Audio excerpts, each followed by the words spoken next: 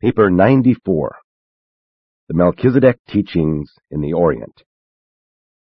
The early teachers of the Salem religion penetrated to the remotest tribes of Africa and Eurasia, ever preaching Macaventa's gospel of man's faith and trust in the one universal God as the only price of obtaining divine favor. Melchizedek's covenant with Abraham was the pattern for all the early propaganda that went out from Salem and other centers. Urantia has never had more enthusiastic and aggressive missionaries of any religion than these noble men and women who carried the teachings of Melchizedek over the entire Eastern Hemisphere. These missionaries were recruited from many peoples and races, and they largely spread their teachings through the medium of native converts. They established training centers in different parts of the world, where they taught the natives the Salem religion and then commissioned these pupils to function as teachers among their own people. 1. The Salem Teachings in Vedic India.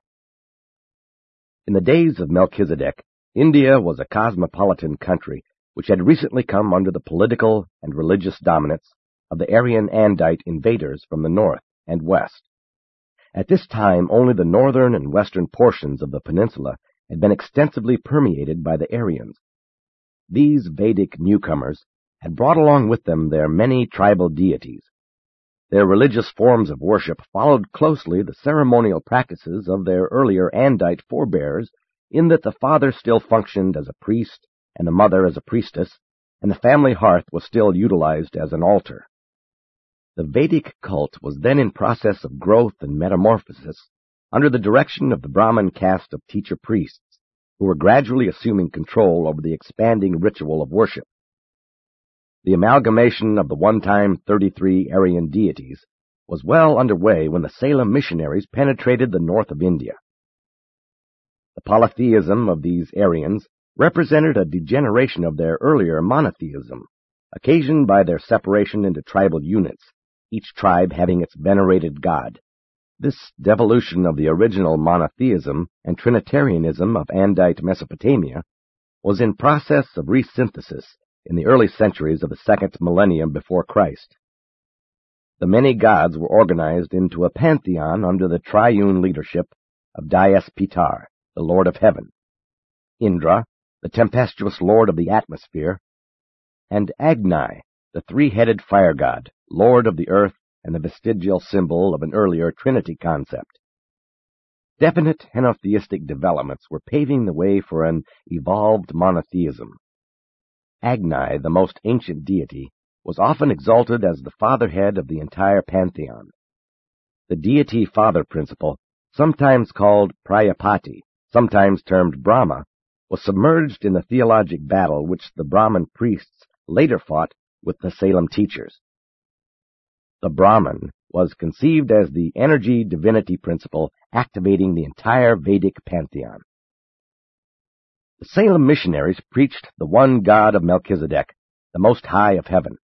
This portrayal was not altogether disharmonious with the emerging concept of the Father Brahma as the source of all gods, but the Salem doctrine was non-ritualistic and hence ran directly counter to the dogmas, traditions, and teachings of the Brahmin priesthood. Never would the Brahmin priests accept the Salem teaching of salvation through faith, favor with God apart from ritualistic observances and sacrificial ceremonials. The rejection of the Melchizedek gospel of trust in God and salvation through faith marked a vital turning point for India. The Salem missionaries had contributed much to the loss of faith in all the ancient Vedic gods, but the leaders, the priests of Vedism, refused to accept the Melchizedek teaching of one God and one simple faith. The Brahmins culled the sacred writings of their day in an effort to combat the Salem teachers, and this compilation, as later revised, has come on down to modern times as the Rig Veda, one of the most ancient of sacred books.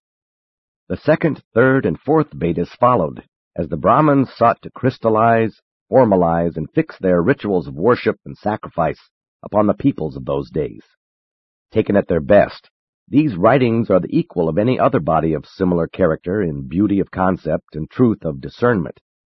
But as this superior religion became contaminated with the thousands upon thousands of superstitions, cults, and rituals of southern India, it progressively metamorphosed into the most variegated system of theology ever developed by mortal man.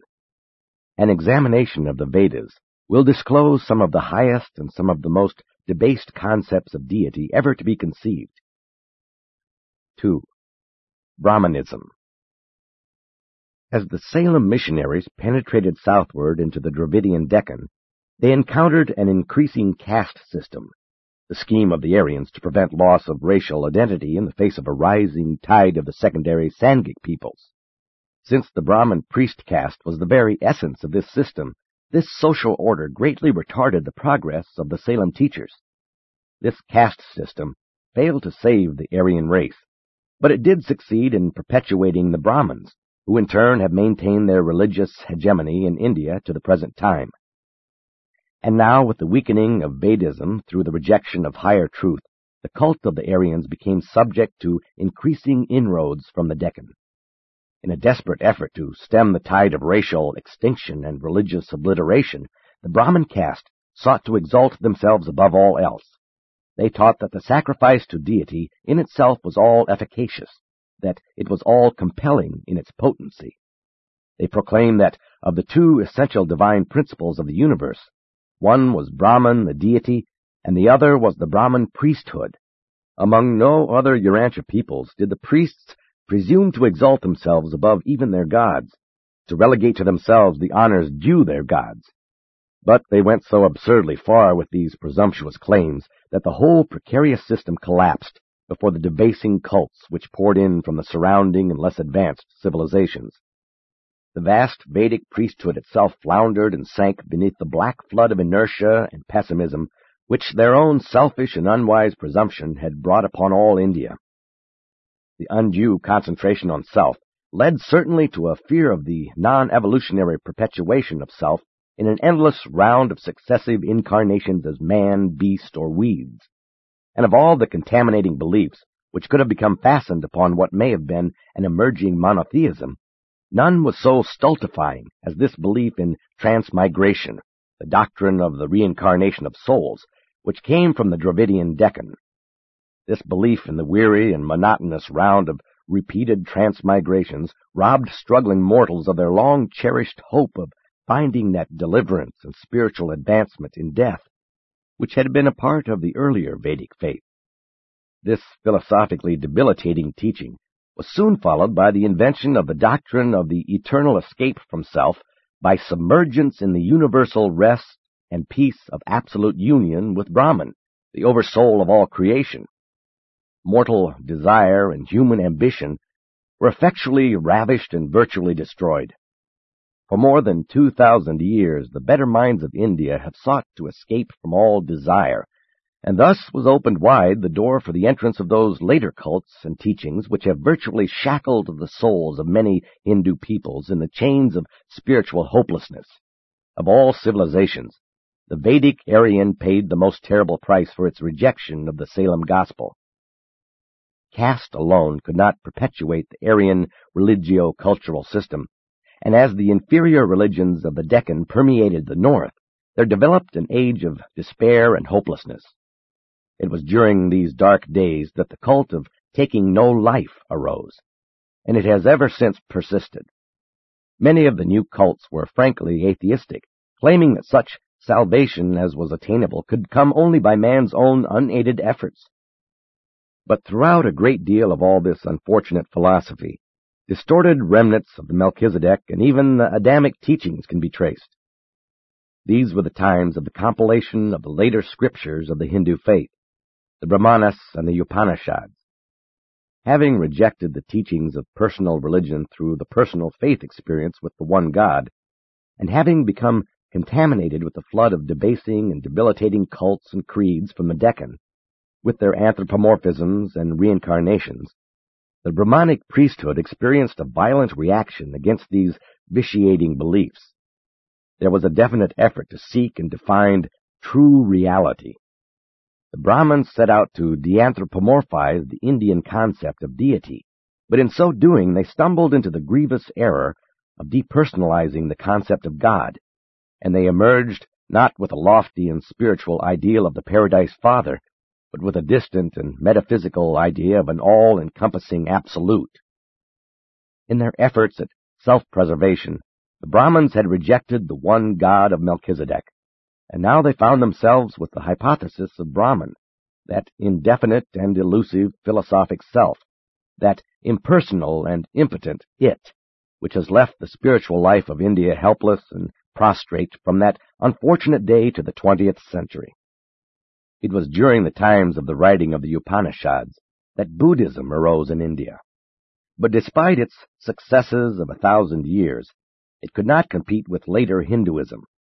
Despite a higher morality, its early portrayal of God was even less well-defined than was that of Hinduism, which provided for lesser and personal deities.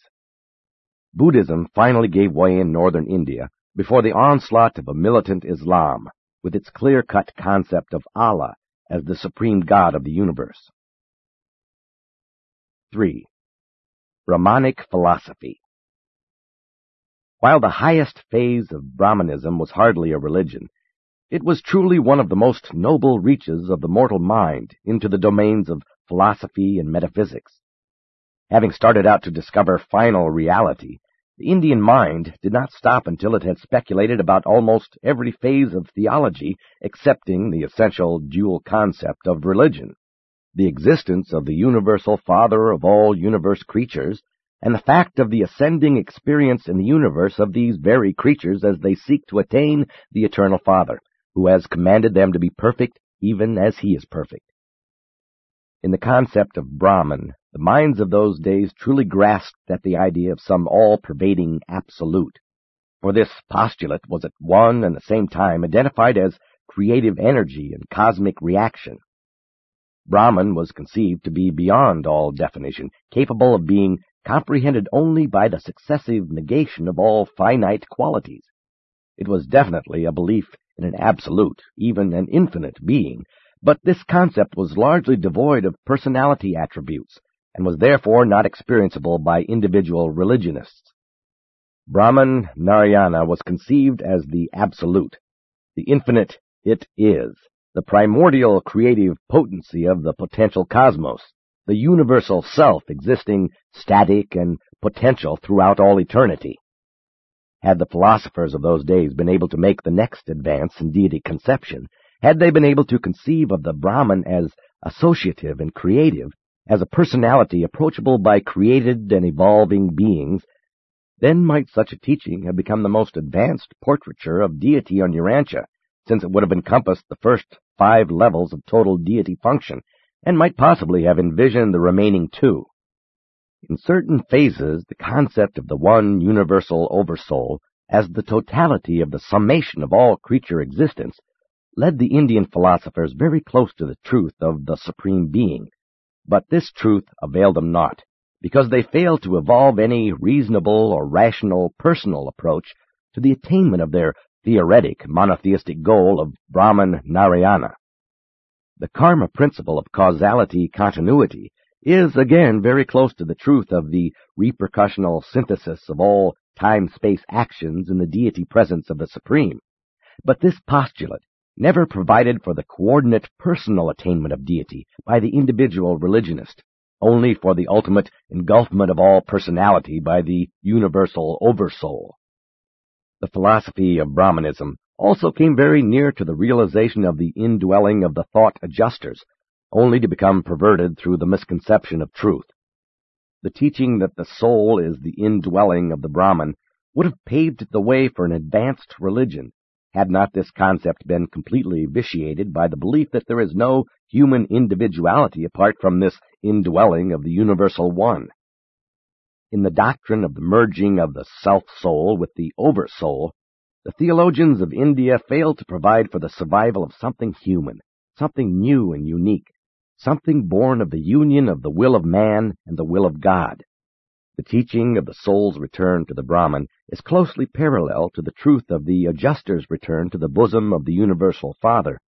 But there is something distinct from the adjuster which also survives, the morontial counterpart of mortal personality. And this vital concept was fatally absent from Brahmanic philosophy. Brahmanic philosophy has approximated many of the facts of the universe, and has approached numerous cosmic truths, but it has all too often fallen victim to the error of failing to differentiate between the several levels of reality, such as absolute, transcendental, and finite. It has failed to take into account that what may be finite illusory on the absolute level may be absolutely real on the finite level. And it has also taken no cognizance of the essential personality of the Universal Father, who is personally contactable on all levels from the evolutionary creature's limited experience with God on up to the limitless experience of the eternal Son with the Paradise Father. 4. The Hindu religion. With the passing of the centuries in India, the populace returned in measure to the ancient rituals of the Vedas, as they had been modified by the teachings of the Melchizedek missionaries and crystallized by the later Brahmin priesthood. This, the oldest and most cosmopolitan of the world's religions, has undergone further changes in response to Buddhism and Jainism, and to the later appearing influences of Mohammedanism and Christianity. But by the time the teachings of Jesus arrived, they had already become so occidentalized as to be a white man's religion, hence strange and foreign to the Hindu mind. Hindu theology at present depicts 4 descending levels of deity and divinity. 1. The Brahman, the Absolute, the Infinite One, the It Is. 2. The Trimurti, the Supreme Trinity of Hinduism. In this association, Brahma, the first member, is conceived as being self-created out of the Brahman, infinity. Were it not for close identification with the pantheistic Infinite One, Brahma could constitute the foundation for a concept of the Universal Father. Brahma is also identified with fate. The worship of the second and third members, Siva and Vishnu, arose in the first millennium after Christ. Siva is Lord of life and death, God of fertility and master of destruction. Vishnu is extremely popular due to the belief that he periodically incarnates in human form. In this way, Vishnu becomes real and living in the imaginations of the Indians. Siva and Vishnu are each regarded by some as supreme over all. 3. Vedic and post-Vedic deities. Many of the ancient gods of the Aryans, such as Agni, Indra, Soma, have persisted as secondary to the 3 members of the Trimurti. Numerous additional gods have arisen since the early days of Vedic India, and these have also been incorporated into the Hindu pantheon. 4. The demigods. Supermen, semigods, heroes, demons, ghosts, evil spirits, sprites, monsters, goblins, and saints of the later-day cults. While Hinduism has long failed to vivify the Indian people, at the same time it has usually been a tolerant religion. Its great strength lies in the fact that it has proved to be the most adaptive, amorphic religion to appear on Urantia. It is capable of almost unlimited change, and possesses an unusual range of flexible adjustment, from the high and semi-monotheistic speculations of the intellectual Brahmin to the errant fetishism and primitive cult practices of the debased and depressed classes of ignorant believers. Hinduism has survived because it is essentially an integral part of the basic social fabric of India.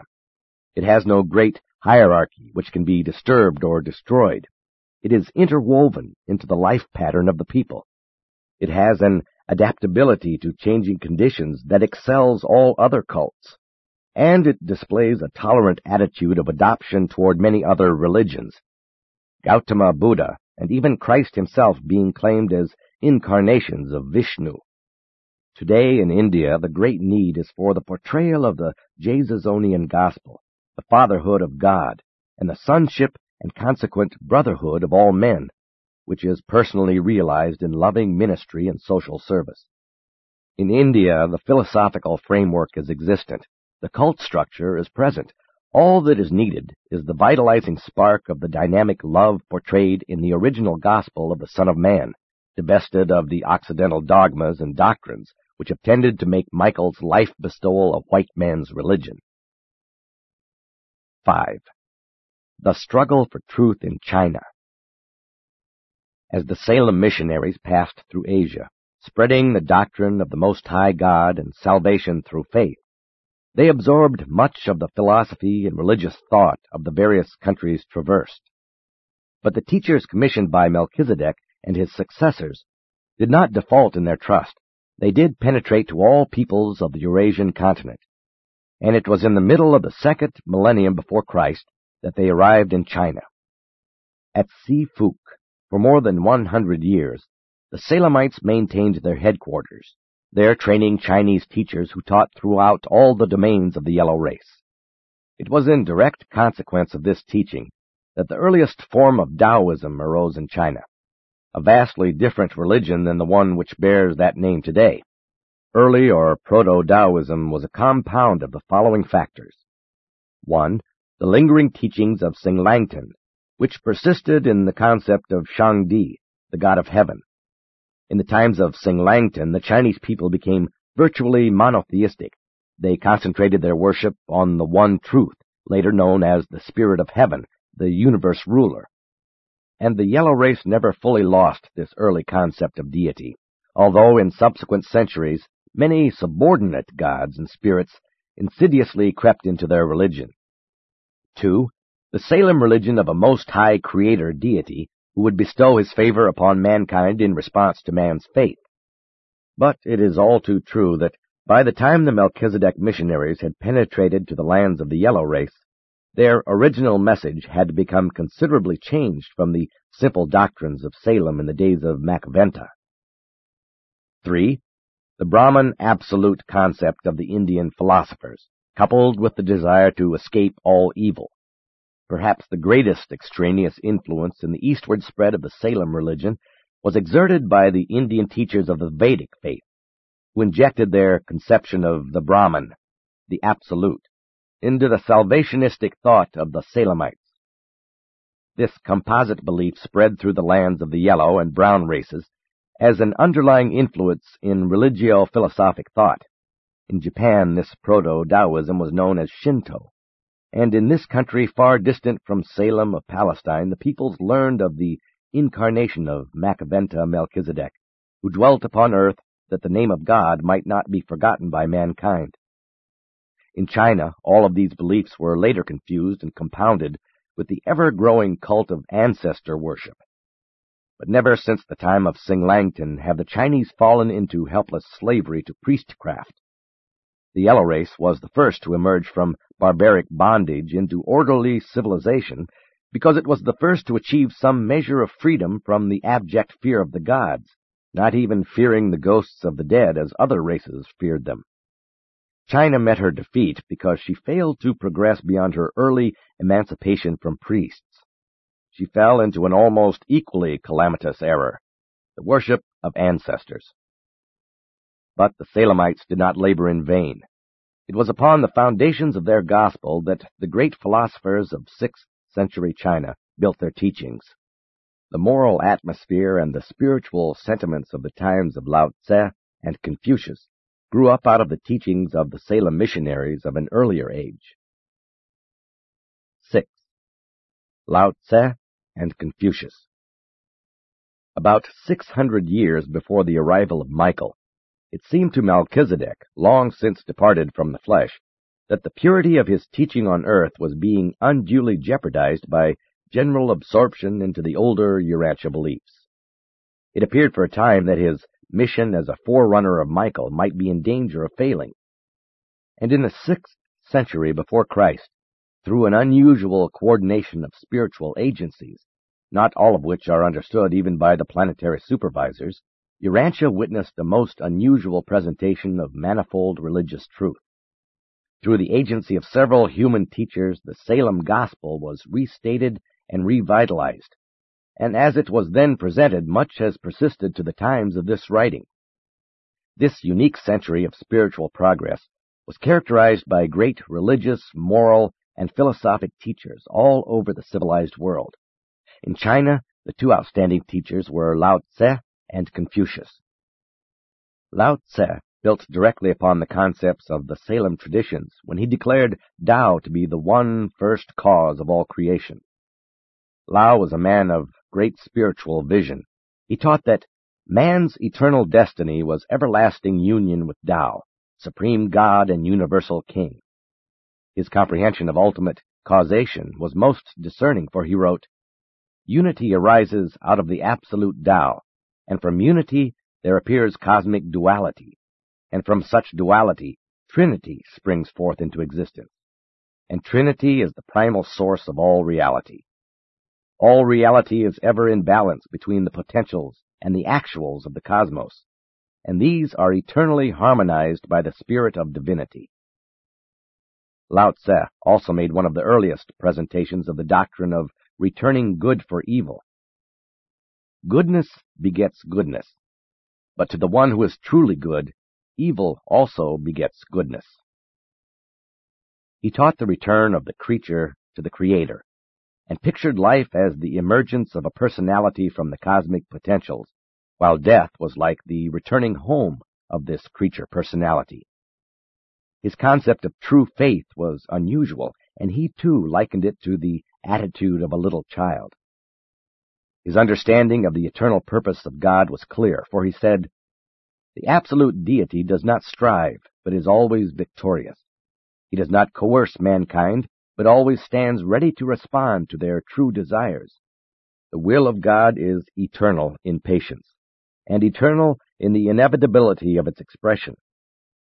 And of the true religionist, he said, in expressing the truth that it is more blessed to give than to receive, "The good man seeks not to retain truth for himself, but rather attempts to bestow these riches upon his fellows, for that is the realization of truth.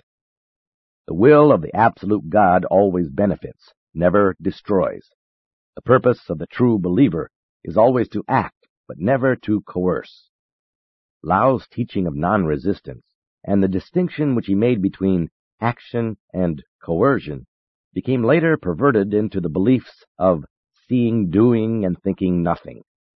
But Lao never taught such error, albeit his presentation of non-resistance has been a factor in the further development of the pacific predilections of the Chinese peoples.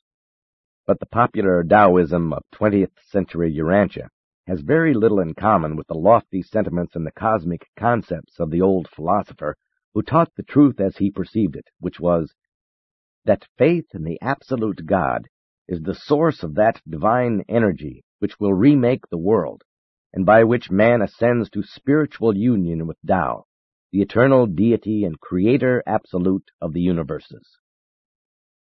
Confucius, Kung Fu Tse, was a younger contemporary of Lao in 6th century China. Confucius based his doctrines upon the better moral traditions of the long history of the yellow race, and he was also somewhat influenced by the lingering traditions of the Salem missionaries. His chief work consisted in the compilation of the wise sayings of ancient philosophers. He was a rejected teacher during his lifetime, but his writings and teachings have ever since exerted a great influence in China and Japan. Confucius set a new pace for the shamans, in that he put morality in the place of magic. But he built too well.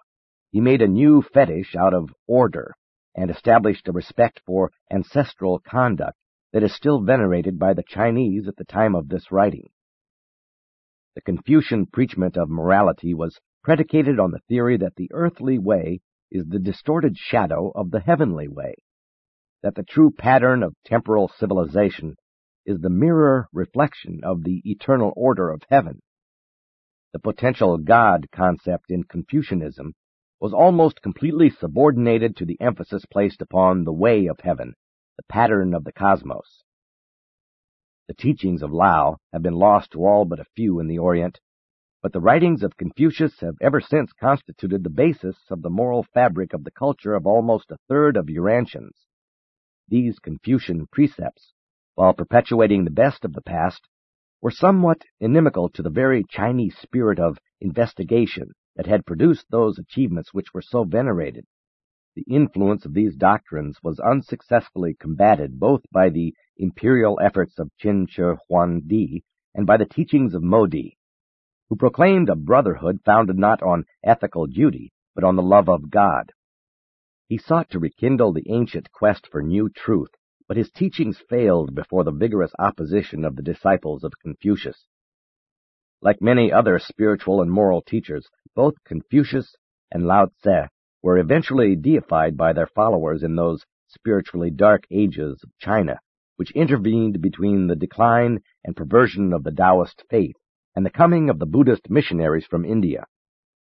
During these spiritually decadent centuries, the religion of the yellow race degenerated into a pitiful theology wherein swarmed devils, dragons, and evil spirits, all betokening the returning fears of the unenlightened mortal mind.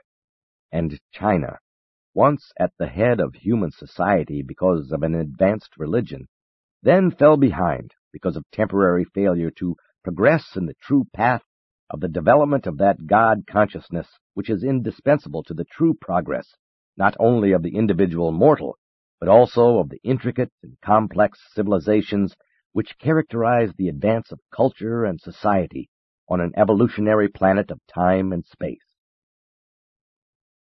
7. Gautama Siddhartha. Contemporary with Lao Tse and Confucius in China, another great teacher of truth arose in India. Gautama Siddhartha was born in the 6th century before Christ in the North Indian province of Nepal. His followers later made it appear that he was the son of a fabulously wealthy ruler, but in truth he was the heir apparent to the throne of a petty chieftain who ruled by sufferance over a small and secluded mountain valley in the southern Himalayas.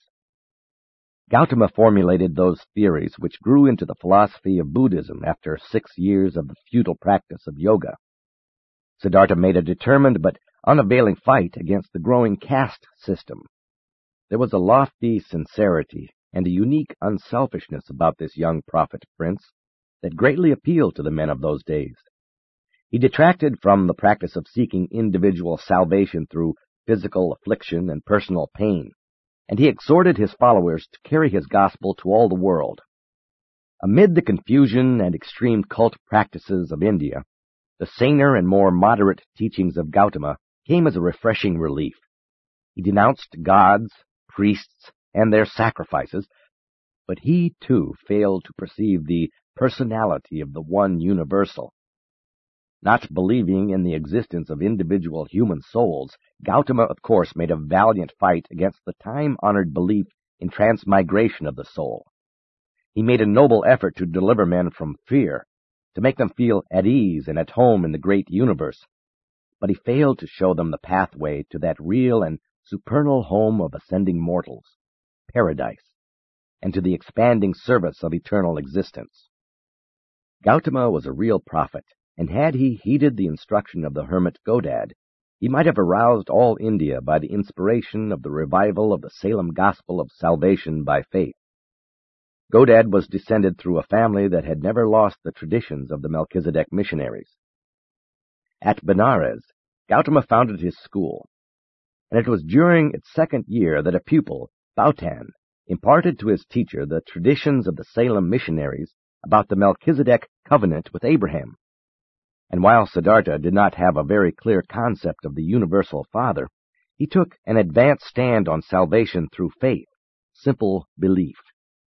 He so declared himself before his followers, and began sending his students out in groups of 60 to proclaim to the people of India the glad tidings of free salvation, that all men, high and low, can attain bliss by faith in righteousness and justice. Gautama's wife believed her husband's gospel and was the founder of an order of nuns. His son became his successor and greatly extended the cult. He grasped the new idea of salvation through faith, but in his later years wavered regarding the Salem gospel of divine favor through faith alone, and in his old age his dying words were, "Work out your own salvation." When proclaimed at its best, Gautama's gospel of universal salvation, free from sacrifice, torture, ritual, and priests, was a revolutionary and amazing doctrine for its time, and it came surprisingly near to being a revival of the Salem gospel. It brought succor to millions of despairing souls, and notwithstanding its grotesque perversion during later centuries, it still persists as the hope of millions of human beings. Siddhartha taught far more truth than has survived in the modern cults bearing his name. Modern Buddhism is no more the teachings of Gautama Siddhartha than is Christianity the teachings of Jesus of Nazareth. 8. The Buddhist Faith.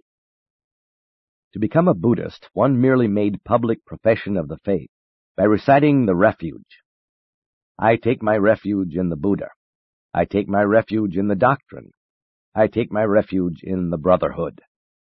Buddhism took origin in a historic person, not in a myth.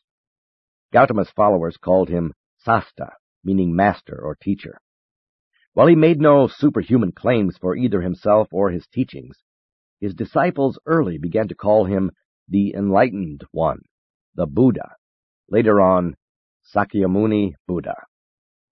The original Gospel of Gautama was based on the Four Noble Truths. 1. The Noble Truths of Suffering. 2. The Origins of Suffering. 3. The Destruction of Suffering. 4. The Way to the Destruction of Suffering. Closely linked to the doctrine of suffering and the escape therefrom was the philosophy of the Eightfold Path.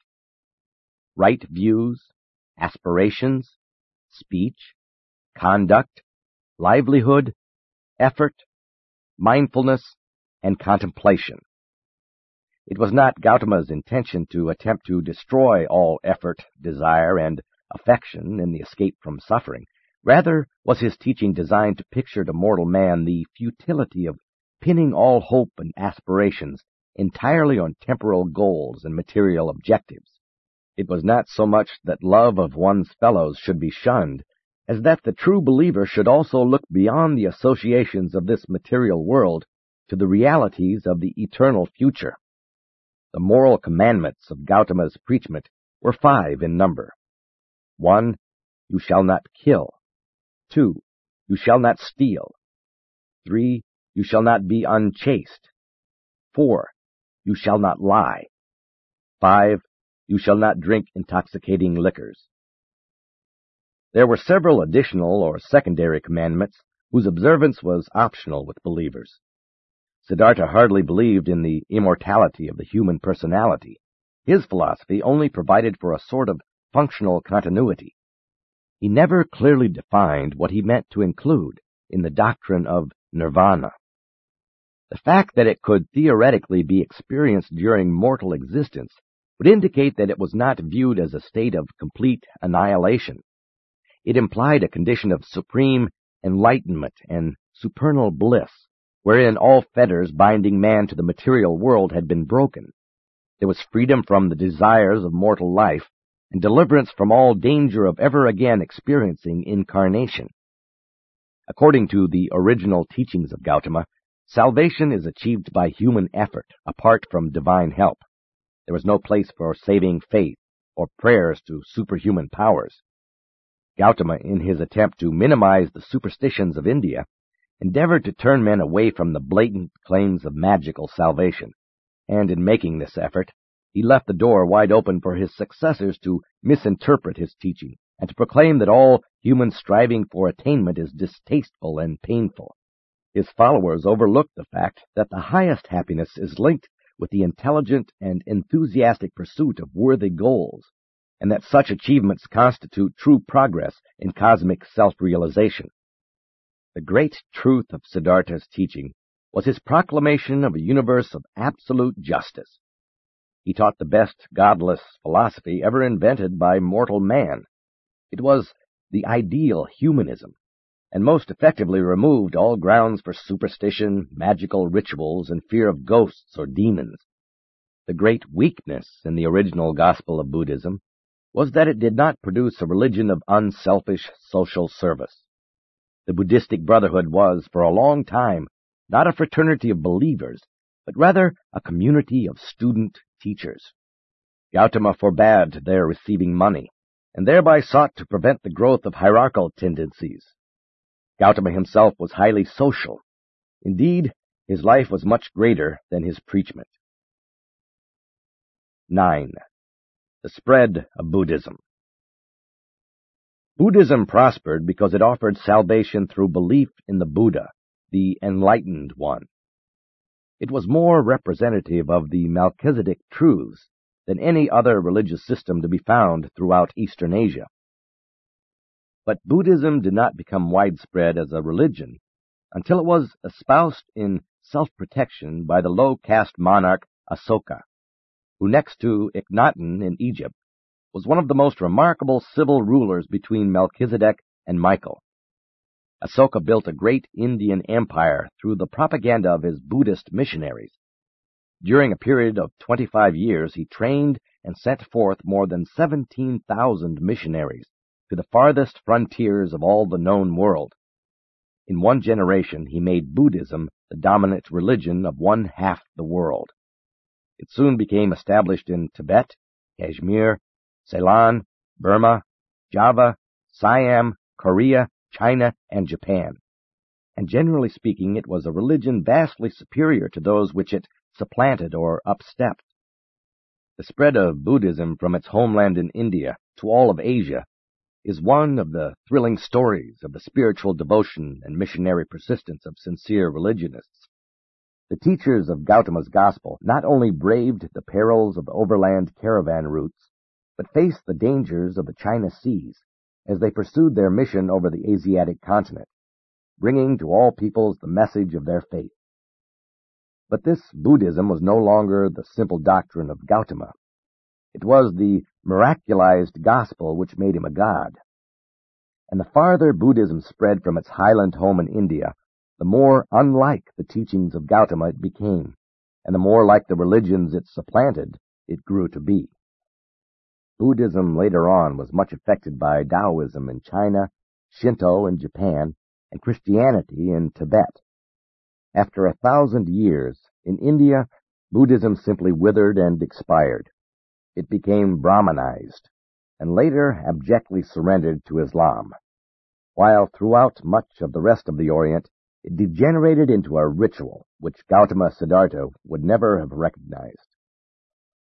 In the South, the fundamentalist stereotype of the teachings of Siddhartha persisted in Ceylon, Burma, and the Indo-China Peninsula. This is the Hinayana division of Buddhism, which clings to the early or asocial doctrine. But even before the collapse in India, the Chinese and North Indian groups of Gautama's followers had begun the development of the Mahayana teaching of the Great Road to Salvation, in contrast with the purists of the South, who held to the Hinayana, or Lesser Road. And these Mahayanists, cast loose from the social limitations inherent in the Buddhist doctrine, and ever since has this northern division of Buddhism continued to evolve in China and Japan. Buddhism is a living, growing religion today because it succeeds in conserving many of the highest moral values of its adherents. It promotes calmness and self-control, augments serenity and happiness, and does much to prevent sorrow and mourning. Those who believe this philosophy live better lives than many who do not. 10. Religion in Tibet. In Tibet may be found the strangest association of the Melchizedek teachings combined with Buddhism, Hinduism, Taoism, and Christianity. When the Buddhist missionaries entered Tibet, they encountered a state of primitive savagery very similar to that which the early Christian missionaries found among the northern tribes of Europe. These simple-minded Tibetans would not wholly give up their ancient magic and charms. Examination of the religious ceremonials of present-day Tibetan rituals reveals an overgrown brotherhood of priests with shaven heads who practiced an elaborate ritual embracing bells, chants, incense, processionals, rosaries, images, charms, pictures, holy water, gorgeous vestments, and elaborate choirs. They have rigid dogmas and crystallized creeds, mystic rites, and special fasts. Their hierarchy embraces monks, nuns, abbots, and the Grand Lama. They pray to angels, saints, a Holy Mother, and the gods. They practice confessions and believe in purgatory. Their monasteries are extensive and their cathedrals magnificent. They keep up an endless repetition of sacred rituals and believe that such ceremonials bestow salvation. Prayers are fastened to a wheel, and with its turning, they believe the petitions become efficacious. Among no other people of modern times can be found the observance of so much from so many religions, and it is inevitable that such a cumulative liturgy would become inordinately cumbersome and intolerably burdensome. The Tibetans have something of all the leading world religions except the simple teachings of the Jasonian gospel, sonship with God, brotherhood with man, and ever-ascending citizenship in the eternal universe. 11. Buddhist philosophy. Buddhism entered China in the first millennium after Christ, and it fitted well into the religious customs of the yellow race. In ancestor worship, they had long prayed to the dead. Now they could also pray for them. Buddhism soon amalgamated with the lingering ritualistic practices of disintegrating Taoism. This new synthetic religion, with its temples of worship and definite religious ceremonial, soon became the generally accepted cult of the peoples of China, Korea, and Japan. While in some respects it is unfortunate that Buddhism was not carried to the world until after Gautama's followers had so perverted the traditions and teachings of the cult as to make of him a divine being, nonetheless this myth of his human life, embellished as it was with a multitude of miracles, proved very appealing to the auditors of the northern or Mahayana gospel of Buddhism. Some of his later followers taught that Sakyamuni Buddha's spirit returned periodically to earth as a living Buddha, thus opening the way for an indefinite perpetuation of Buddha images, temples, rituals, and impostor living Buddhas. Thus did the religion of the great Indian Protestant eventually find itself shackled with those very ceremonial practices and ritualistic incantations against which he had so fearlessly fought, and which he had so valiantly denounced. The great advance made in Buddhist philosophy consisted in its comprehension of the relativity of all truth. Through the mechanism of this hypothesis, Buddhists have been able to reconcile and correlate the divergencies within their own religious scriptures, as well as the differences between their own and many others. It was taught that the small truth was for little minds, the large truth for great minds. This philosophy also held that the Buddha, divine nature, resided in all men, that man, through his own endeavors, could attain to the realization of this inner divinity. And this teaching is one of the clearest presentations of the truth of the indwelling adjusters ever to be made by a Urantian religion. But a great limitation in the original gospel of Siddhartha, as it was interpreted by his followers, was that it attempted the complete liberation of the human self from all the limitations of the mortal nature by the technique of isolating the self from objective reality.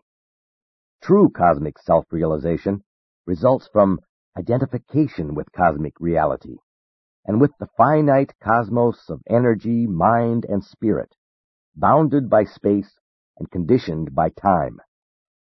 But though the ceremonies and outward observances of Buddhism became grossly contaminated with those of the lands to which it traveled, this degeneration was not altogether the case in the philosophical life of the great thinkers, who from time to time embraced this system of thought and belief. Through more than 2,000 years, many of the best minds of Asia have concentrated upon the problem of ascertaining absolute truth and the truth of the absolute. The evolution of a high concept of the absolute was achieved through many channels of thought and by devious paths of reasoning. The upward ascent of this doctrine of infinity was not so clearly defined as was the evolution of the God concept in Hebrew theology. Nevertheless, there were certain broad levels which the minds of the Buddhists reached, carried upon, and passed through on their way to the envisioning of the primal source of universes. 1. The Gautama legend. At the base of the concept was the historic fact of the life and teachings of Siddhartha, the prophet prince of India. This legend grew in myth as it traveled through the centuries and across the broad lands of Asia, until it surpassed the status of the idea of Gautama as the enlightened one and began to take on additional attributes. 2. The many Buddhas. It was reasoned that if Gautama had come to the peoples of India, then in the remote past and in the remote future, the races of mankind must have been, and undoubtedly would be, blessed with other teachers of truth. This gave rise to the teaching that there were many Buddhas, an unlimited and infinite number, even that anyone could aspire to become one, to attain the divinity of a Buddha. 3. The Absolute Buddha. By the time the number of Buddhas was approaching infinity, it became necessary for the minds of those days to reunify this unwieldy concept. Accordingly, it began to be taught that all Buddhas were but the manifestation of some higher essence, some eternal one of infinite and unqualified existence, some absolute source of all reality. From here on, the deity concept of Buddhism in its highest form becomes divorced from the human person of Gautama Siddhartha and casts off from the anthropomorphic limitations which have held it in leash. This final conception of the Buddha eternal can well be identified as the Absolute, sometimes even as the infinite I Am. While this idea of absolute deity never found great popular favor with the peoples of Asia, it did enable the intellectuals of these lands to unify their philosophy and to harmonize their cosmology. The concept of the Buddha Absolute is at times quasi-personal, at times wholly impersonal, even an infinite creative force.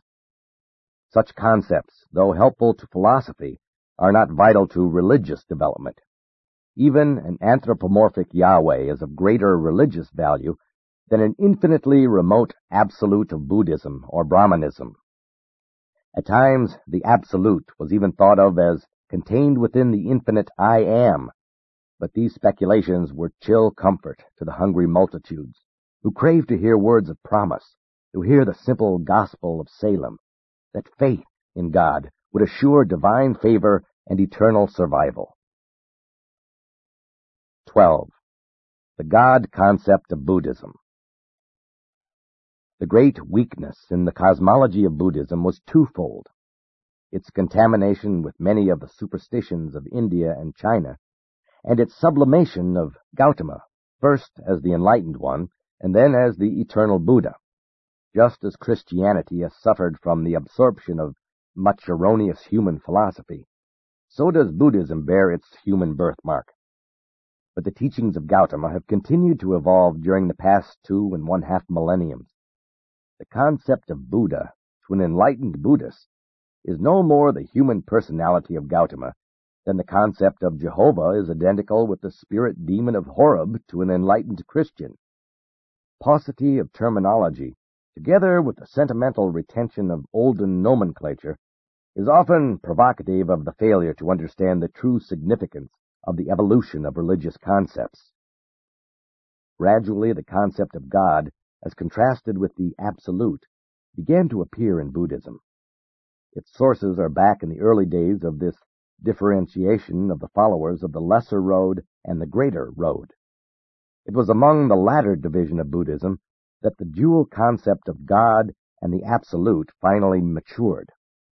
Step by step, century by century, the God concept has evolved, until with the teachings of Ryonin, Honen Shonin, and Shinran in Japan, this concept finally came to fruit in the belief in Amida Buddha.